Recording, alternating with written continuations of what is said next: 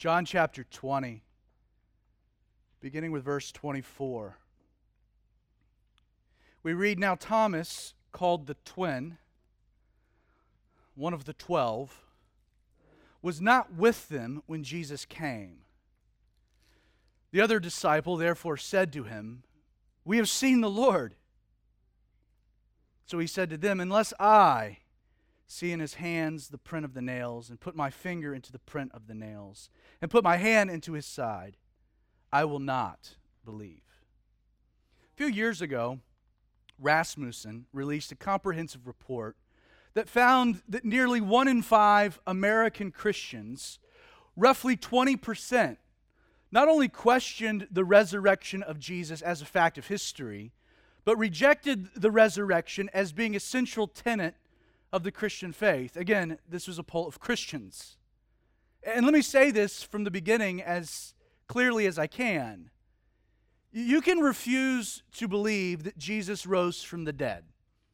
You have that prerogative. But you cannot do so and still consider yourself to be a Christian. Pastor John MacArthur, he agrees, writing, quote, "The resurrection of Jesus is the single greatest event in the history of the world.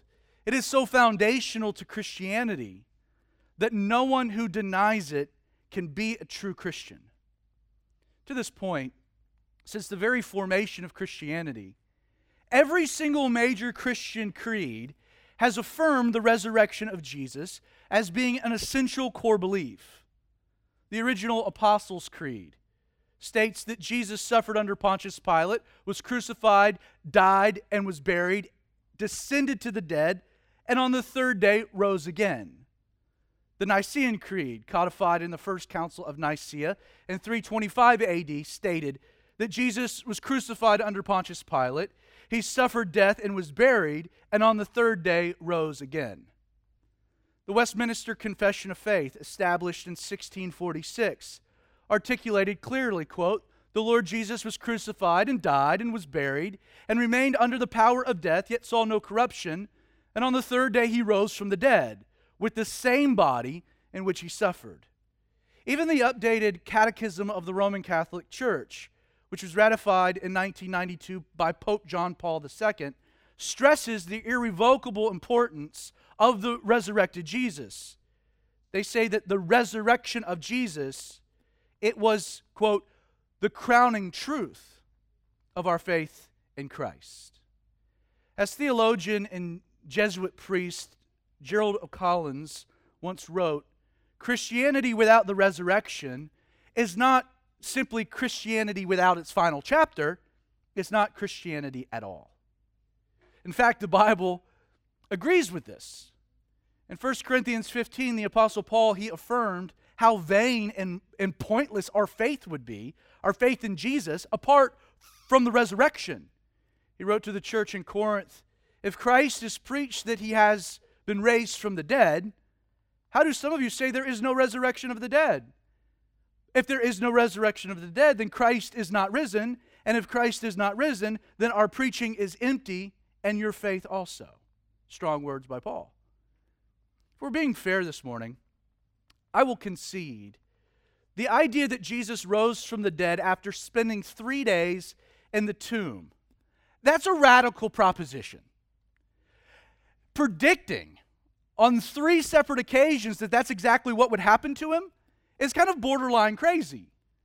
I mean, there is a reason that there are no other world religions, world leaders, moral leaders who have ever dared stake their entire reputation on such a bold claim as, "I'm going to die and 3 days will be resurrected." And yet I want you to know that the evidence for the physical resurrection of Jesus Christ is overwhelming. Now, of all the biblical characters associated with this story, associated with this morning, Resurrection Day, I find Thomas to be the most relatable. You know, as you get to John chapter 20, verse 24, you need to understand a little bit of what's happened. We're kind of diving into the midst of a story. The first resurrection appearance of Jesus took place that morning in the Garden of Gethsemane, when Jesus has a loving exchange with Mary Magdalene. As soon as she leaves to inform Peter and John that Jesus had risen, who in turn run to the tomb to see for themselves, Jesus appears next to a group of women who had been with Mary. They had separated. Jesus provides them news. He reveals himself to them. They rush back to some of the disciples to fill in the details. If you harmonize the accounts, Mary Magdalene catches up with these women. Together they bring the news to the disciples, likely only 9. Judas is, no longer in the picture. And Peter and John are not with them because they've run to the tomb. But in response to their report, the report of these women, in Mark chapter 16, verse 11, we're told that they did not believe them. They doubted, they questioned. In fact, Luke would add that the words of these women and their experiences that morning seemed to them to be like idle tales. Following his appearance to Mary and then this group of women, Jesus will appear to 2 disciples who have left Jerusalem, traveling on the road to Emmaus. While we have no details of this other account, after this, Jesus will then go back to Jerusalem and have a private encounter with Peter. Even with these 2 disciples coming back from Emmaus, the ladies, you have John, who's already a believer. He was convinced by the empty tomb. Peter has had an exchange with Jesus himself. In spite of all of that, think about it. Mark 16, verse 13 says that the 9 remaining disciples, the 9 guys kind of left out of all of this, still didn't believe. You had the women, that was one thing. You had these 2 disciples from Emmaus, that was another. You had Peter, you had John, and they still didn't believe that Jesus had risen from the dead. Look back at verse 19, because the stage is kind of set here. We read that the same day, so this is Sunday, at evening, being the first day of the week, when the doors were shut, where the disciples were assembled, for fear of the Jews, Jesus came and stood in the midst and said to them, "Peace be with you." The way that John describes this particular scene indicates the gathering here is far from accidental. The word assembled here in the Greek, it's actually the same root by which we get synagogue or gathering place. It seems that Peter and John, hearing that the 9 are doubting the stories, call a formal official meeting, a powwow of sorts. Now, we have no idea how long these men met together in this upper room. And yet John recalls, and I love the way that he describes it. He says that Jesus came and stood in the midst and said to them, "Peace be with you." And there's a very nonchalant kind of presentation to this. The word came, it's interesting because it literally means to come into nothing. The idea is that Jesus didn't like walk through a wall or descend from a cloud. He just materialized in the room. Now, what must that have been like? The disciples are having their meeting. Jesus materializes in the room. We get this phrase that he's standing in the midst, which means that he's not in front of them. He's in the middle of them. He's just hanging out. He just wanted, how long did it take then to kind of do a double take that Jesus was sitting, right in the middle of them, right there with them? I would have been a little freaked out.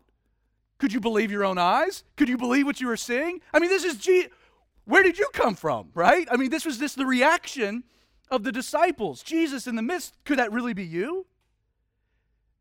John records Jesus' first words as being, "Peace be with you." And you don't ever have to really encourage someone to have peace if they already have it, which implies that they're freaking out by what they're seeing. When they realize Jesus is in their midst, they all dive for cover.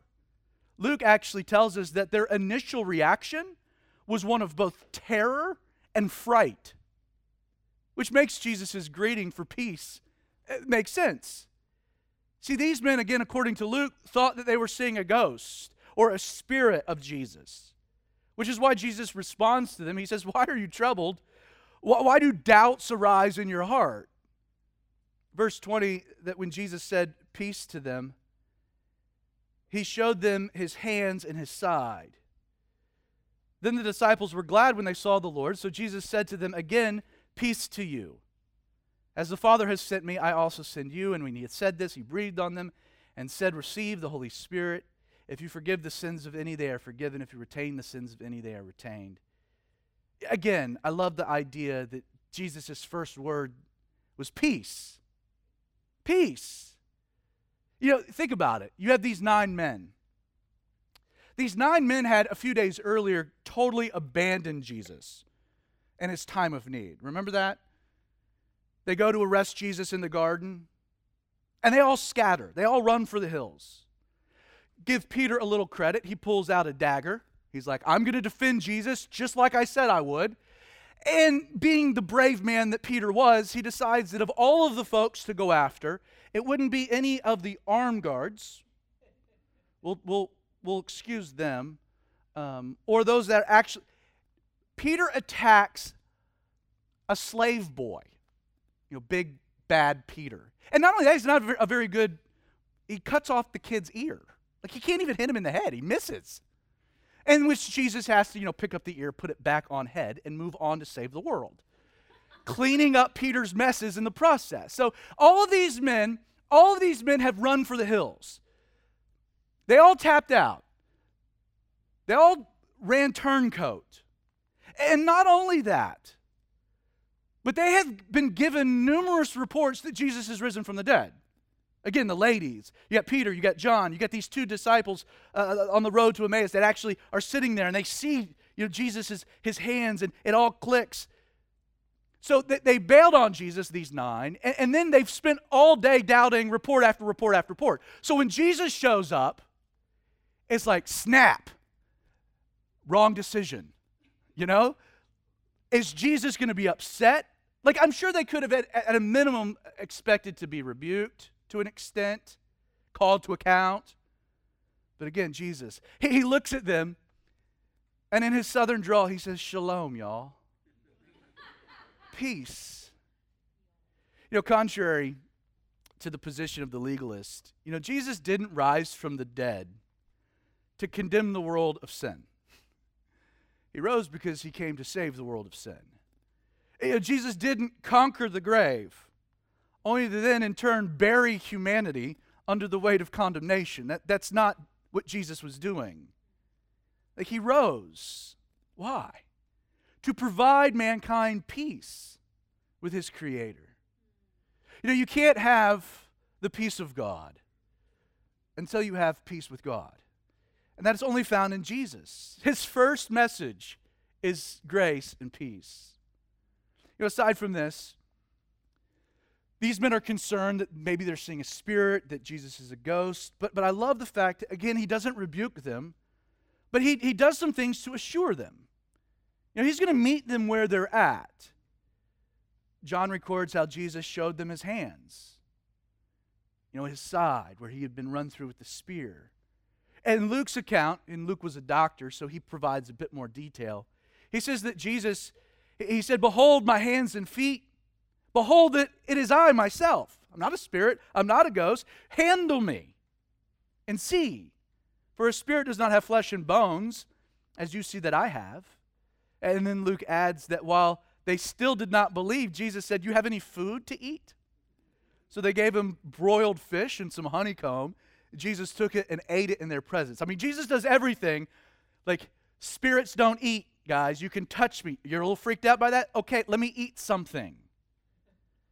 And to be fair, you always have to kind of check the story with the fact that these men and women are witnessing something that has never, ever happened in human history.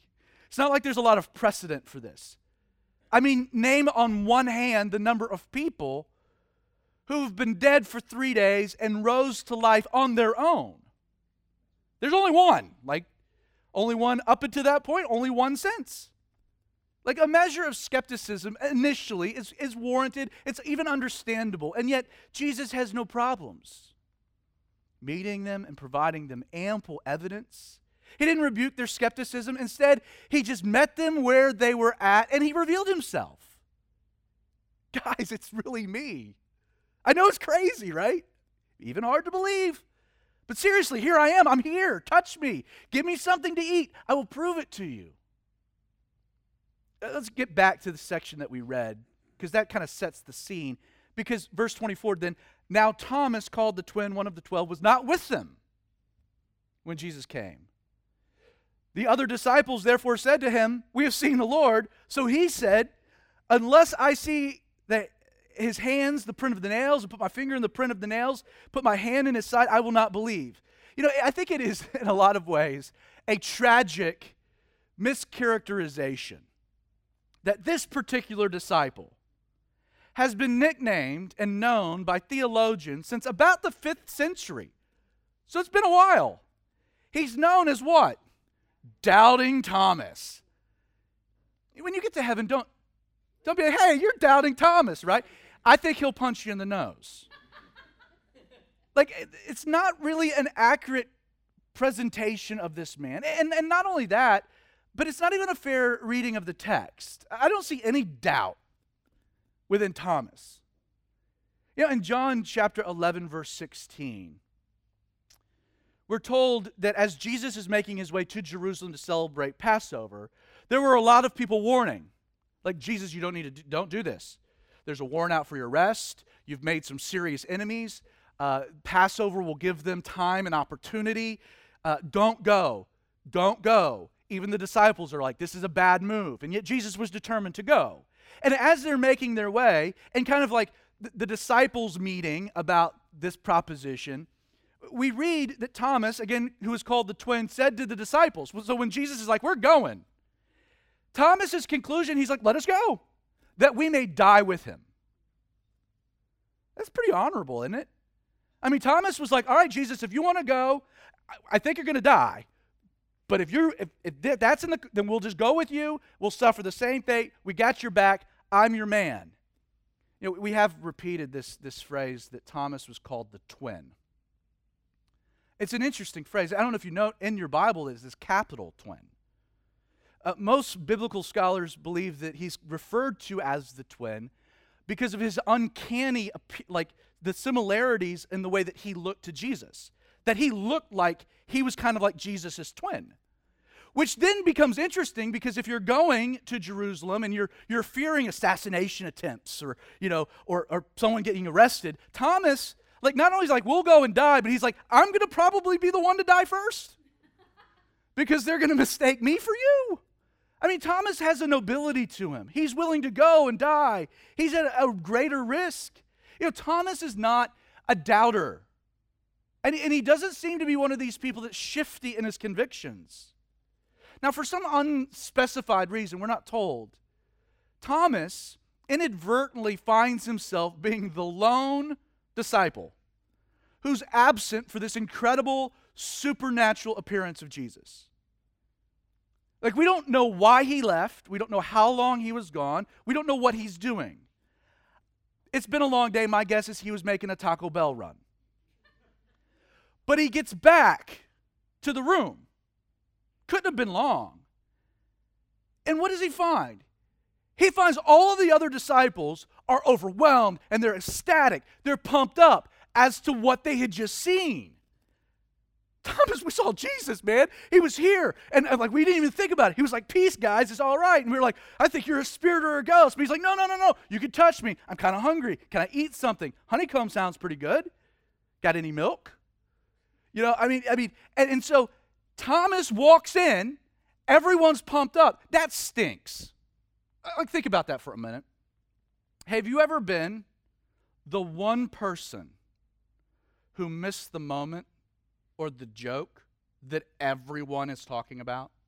Like, you walk into the room after the joke landed, and everyone's laughing, having a good time, and they try to tell you, but it just doesn't work, it doesn't fit. Or like a bunch of your friends go camping, and they have all these inside stories, and they're talking, and you're the one guy out that's kind of like, I missed it. Like, Thomas is that guy. He's missed the moment. They all saw the resurrected Jesus. He didn't, and they're not going to shut up about it. In fact, in the Greek, the tense in the statement, the other disciples therefore said to him, "We have seen the Lord," it's active, it's continual. It wasn't like, "Hey, Thomas, you missed it." It's like they're going on and on and on and on and on about it. Like, they're not going to shut up. Thomas has missed it. "Bro, you should have been there. Guys, I was getting dinner." You know, Thomas is frustrated. When he finally says, he says, unless I see, I will not believe. There's some frustration to that. Again, there are those who are kind of critical of Thomas's outburst here. But I mean, really, like, what's he supposed to do? Like, is Thomas supposed to base his entire belief in Jesus' resurrection on the experience he didn't have for himself? I mean, how would you feel about Thomas just be like, oh yeah, Jesus, what if he went with the flow? Didn't want to be the odd guy out. No, Thomas takes a stand. Like, I don't believe he's doubting the fact that Jesus rose from the dead. And I don't even think he's voicing a skepticism that the disciples had a real world moment. But what Thomas is saying is he's making a declaration that his faith in Jesus and Jesus' resurrection necessitated more than the experience of his friends or other people. You see, Thomas is articulating a desire to see Jesus for himself. I think that's to be commended. Thomas is adamant that his faith would not be based on the experiences of others, even trusted friends. Thomas had to have a personal encounter with the resurrected Jesus for himself. He knew it was important. Like, I hope you know this morning that your faith in Jesus cannot be based upon someone else's encounter or relationship with Jesus. Like, that's not how it works. And sadly, in the Bible Belt culture of the American South, this point is lost on many. Like, you know, the faith of your parents cannot be passed along to you. Like, you're not born into the faith, and faith is not hereditary. Christian faith isn't even transferable through marriage. While it's true Mowgli was raised by a family of wolves, he remained a human being. Beyond this, you need to know that attending church no more makes you a Christian than going to the gym once a week means you're automatically skinny. That's not how it works. You see, cultural Christianity, it's not Christianity at all. You know, in our world, in the climate in which we are, you have enemies of America, Islamists, fanatics, radicals, and they will equate the red, white, and blue to being Christian. And yet being a patriotic American, a gun-toting, Fox News-watching GOPer, doesn't automatically garner your passage through the pearly gates of heaven. It doesn't work that way. And Thomas knew this. Thomas rightly understood that a genuine faith was necessary. If he was going to forsake all, go all in, follow Jesus no matter what came, he knew he had a genuine faith built on a personal encounter. And he wasn't going to settle on this. He's adamant. You get his passion. Unless I encounter Jesus for myself, how can I believe? Verse 26, let's kind of read a little bit more of the story. And after 8 days, so this would be the next Sunday, his disciples, Jesus' disciples, were again inside. Thomas was with them. And you can imagine, it has been a long week for Thomas. His boys have gone on and on and on about the experience he didn't have. And it's been a week. Is Jesus going to come back? Is Jesus ever going to appear to me? Thomas is struggling by this point. And yet Jesus came, we read, the doors being shut, and he stood in the midst, and he says, peace to you. So he repeats the exact same thing that happened a week earlier. But then Jesus turns to Thomas, and he says to Thomas, reach your finger here. Look at my hands. Reach your hand here. Put it in my side. Do not be, and this is Jesus' instruction to Thomas, do not be unbelieving or faithless, but believing. And that word believing is persuaded. So don't be faithless, be persuaded, Thomas. And so Thomas replies, he says, my Lord, my Kyrios, my God, my Theos, you're my Christ, you're my God. And so Jesus said, because you have seen me, Thomas, you have believed. Blessed are those who have not seen and yet have believed, which was probably a reference to John, who had believed just from the evidence of the empty tomb. And Thomas knew correctly that his faith needed a personal encounter with Jesus as its foundation. And most notably, again, Jesus was willing to oblige, wasn't he? Not only does he appear to Thomas along with the others again, but Jesus repeats Thomas's words right back to him, doesn't he? This is though Jesus is like, Thomas, a week ago, you said you needed to feel and touch. You needed a personal encounter to believe. I heard you. Here I am. Is this enough to convince you? Are you persuaded now? For Thomas, the appearance of the risen Jesus, the invitation to reach and look, it was more than enough. One of the interesting components to this story is, we have no record of Thomas actually touching Jesus' hands or his side. He says, I need to do this. And then when Jesus appeared, he's like, oh yeah, I'm good. I am persuaded. Like he didn't need to. His faith was secure. And so he declares, he doesn't touch, he just declares, Jesus, you are my Lord and you're my God. Now it's personal. You're my God. You're my Lord.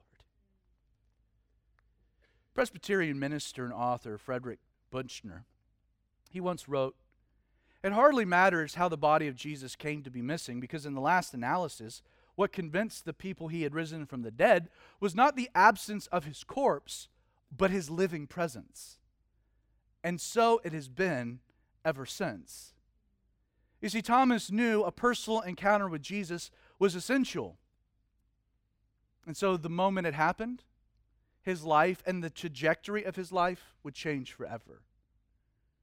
According to the testimony of several of the early church fathers in their writings, evidence suggests that Thomas, around the year 52 AD, which would have been during the first wave of persecution recorded in Acts 8, that Thomas leaves Jerusalem and he heads east. He sails east, beyond the reach of Rome.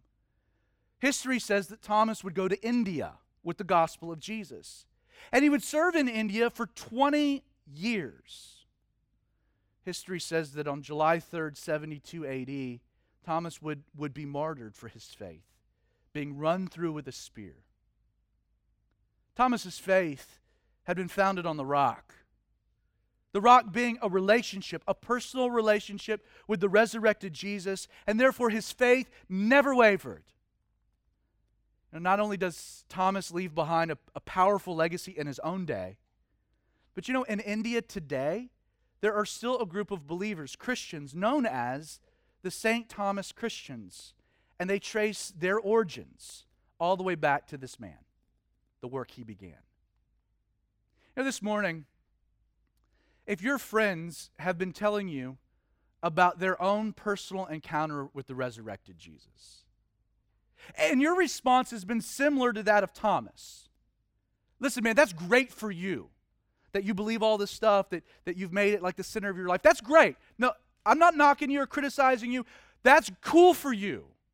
But you got to understand, I have to encounter Jesus for myself if I'm going to believe the way that you do. And that hadn't happened yet. If that's you this morning, there are a few things, a few nuggets from Thomas's experience that I want you to consider before you leave this morning. First, this reaction to Christian friends, that you need to have an encounter with the resurrected Jesus for yourself in order to believe, I want you to know that is 100% completely reasonable. In truth, I'd go far as to say that it's responsible and logical and even biblical. It's been said it's only appropriate that what a person believes in their heart must also make sense in their head. Atheist Richard Dawkins once said that faith is the great cop-out, the great excuse to evade the need to think and evaluate evidence. Faith is belief in spite of, or perhaps because of, the lack of evidence. The irony to Dawkins' statement is he didn't get his definition of faith from the Bible. Because in Hebrews 11, verse 1, God defines faith as being, quote, the substance of things hoped for, the evidence of things not seen. You see, the Holy Spirit will never demand from you a blind, or probably better defined, unfounded faith. Like never once has Jesus commanded a person to do something and just believe. The Bible tells me so. According to the Bible itself, there are two foundational components necessary for genuine faith: substance and evidence. See, the core issue when it comes to faith in Jesus is often not a lack of evidence or a substance to a belief. The issue, rather, often boils down to desire, if you're being fair and honest. More often than not, the skepticism of one's mind ends up being nothing more than the masking of the hardness of one's heart. We hide behind skeptical questions in the mind when it's a heart thing. I know the implications. I know what would happen. So I'm going to hide. The key with Thomas is he wanted to believe. Like he knew what he needed, but he wanted it. Do you? The second point I want to make is that if you sincerely want to encounter the resurrected Jesus for yourself, in much the same way as Thomas, I want to encourage you to do something very practical. Hang around those friends who've already encountered him. Like it's kind of the wisdom of Thomas's entire approach. Like his entire radical experience, his moment came when? Well, John says, after 8 days, Jesus' disciples were again inside. Thomas was with them. Like, think about that. Like, in spite of the fact that these guys refuse to shut up about seeing the resurrected Jesus, going on and on and on and on, Thomas doesn't go anywhere. 8 days, he stayed, he hung. Like, the scene opens up with Thomas hanging out with his believing friends on Sunday. And do you think that's an accident or even a coincidence? Like Thomas wisely decided to hang around the people who had what he wanted: a personal relationship with Jesus. I have found that one of the best places for a genuine seeker to encounter the risen Jesus for the first time is often at church with their believing friends on Sunday. And here's why this is the case. In Revelation chapter 1, John has this vision of Jesus presently. And what is he doing? We're told that he is in the midst of the church. He's in the midst of the church. Jesus this morning is with us spiritually. You know, if there was any question that Jesus was with these men, it was removed, right? Because he reappears and he repeats verbatim back to Thomas what Thomas had said a week earlier. How did you know I said that? Well, because I was still here. You couldn't see me, but I was here. I was with you. You see, if you want to encounter Jesus, you should go where Jesus is, where he hangs out. Again, the point's simple. It's only logical that if you want to encounter Jesus, you go where Jesus hangs out, and you hang out with those he hangs out with. Let me add a subpoint to this. If you're a believer ministering to a seeker, it is for this very reason you should never underestimate the power of bringing that person with you to church. It's a simple thing. And don't get me wrong, God's not restricted to working on one day. And he's not restricted to a church facility. That's not what I'm saying. All I'm saying is that bringing your friend with you to church on Sunday is a good place to start. Like Thomas was with believers on Sunday, and what happened? Jesus broke through the void and revealed himself to the one man in that room who needed it most. According to a study published by Barna Group, 50% of all decisions to come to Christ were driven by someone with a close personal relationship with the individual, a relative or a friend. It's likely your experience is the same. And yet the same study revealed that only 39% of Christians believe evangelism is their responsibility. It's a shame. In light of that, I just ask, who are you witnessing to right now? Who are you sharing your faith with? Anyone? How many people, even at your place of work, know that you're a Christian? When was the last time you invited someone to go to church with you? Guys, the Great Commission was not a great suggestion. It's our calling. It's our purpose. It's why we're here. It's our mission. Finally, if you're here this morning, and if, like Thomas, you're sincere in your desire to encounter Jesus personally, you want it. You know something's missing. You know there's a void. I encourage you to just get ready. Because if you're genuine, that encounter's coming. It might be this morning, it might not be, but it is coming. And the reason I can say this with complete confidence is that Jesus is terrible at hide and seek. Like, I mean, really, he's just a really bad hide and seek player. He's not good at it. You know, if you ever play hide and seek with a little one, and I'll do this with Mabel, my 2-year-old. I'll be in the room, and she'll say, "Daddy, close your eyes." So I'll sit there and I'll close my eyes. And she'll run and hide. She's actually getting pretty good at where she's hiding. She'll get behind one of the curtains, so you can't see her. And then you know where she is because it's moving, you know. And as you're walking around the room, are you over here? The whole time she's just giggling. She's giggling, "Daddy." Like, she doesn't want to stay hidden for long, right? Like when you play hide and seek with little kids, who really finds who? The seeker or the person they're seeking?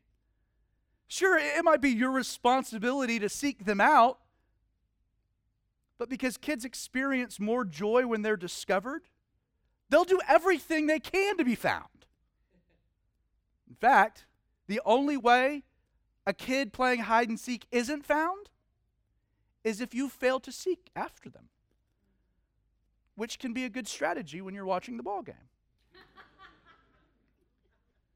You see, Thomas was seeking after Jesus. He was seeking, he wanted something. He wanted an encounter with the resurrected Lord. He wanted it for himself. It's why he stayed connected with those who had already had the experience he desired. But what I find amazing about our story is that in the end, did Thomas find Jesus, or was it Jesus who found Thomas? It was Jesus who appeared to him. Again, no one seeking Jesus genuinely has ever failed to find him because Jesus loves to be found. It's been observed that the issue with Jesus isn't that he was nowhere to be seen. Is that he was seen alive, he was seen dead, and then he was seen alive once more. As a fact of history, beginning with Mary Magdalene in the garden, progressing down through the centuries, an innumerable amount of people from all types of ethnicities and walks of life across the globe have claimed to have had a personal encounter with the resurrected Lord. It's why I can tell you he's alive. You can include me. You can include likely the majority in this room and that great cloud of witnesses. I can tell you Jesus rose from the dead because I've encountered him, and that encounter changed my life forever. How do you argue with a person that says that? Like, really? That said, the profound nature of the resurrection, what makes the resurrection important, what makes it significant, it's not that it presents a new idea, which it does, or a philosophy or theology or a moral framework, a code to live by. Like the power of the resurrection, what makes the resurrection of Jesus so important is that in it we find the revelation, the revealing, the unveiling of a person who is alive, and his name is Jesus. You see, the very public and very physical resurrection of Jesus revealed to the world the reality he was not dead any longer. The resurrection is the proof that he crossed the grand divide, that he successfully conquered sin, and then his return and presentation to humanity validates the important reality that our death is not the end of our existence. Not only that, there are a lot of you that have lost loved ones. The resurrection of Jesus says you will see them again one day. Apart from that, you have no hope. You have no guarantee. You have no surety. Jesus is the only one that was seen alive and then was seen dead and then was seen alive again. He's the only one that fits that criteria. He said, of everything that I came to do, of everything that I said, if you need proof that I am who I say I am, it's very simple. I'm going to place it all on one thing that's gnarly. I'm going to go to Jerusalem. I'm going to die. I will be dead for 3 days. I'm going to come back to life.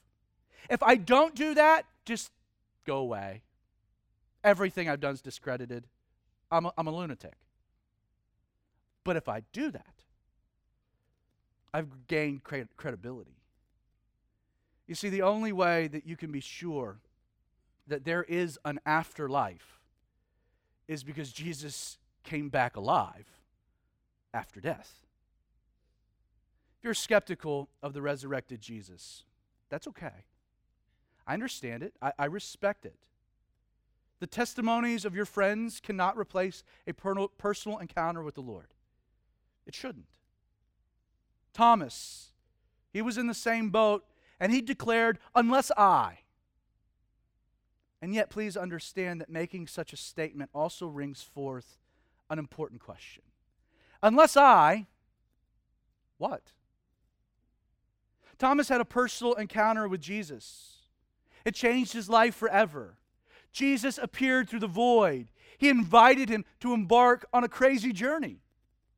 But never forget, all of that began, all of it was initiated because Thomas wanted to believe. Do you? And we know that Thomas wanted to believe because he hung around those who did. Are you? You know, in the end, while Thomas may have been seeking, it didn't take long for Jesus to reveal himself. In Luke 11, Jesus promised, so I say to you, ask, and it will be given. Seek, and you will find. Knock, and it will be open to you. And then Jesus says, for everyone who asks, receive. And he who seeks finds. And to him who knocks, it will be open.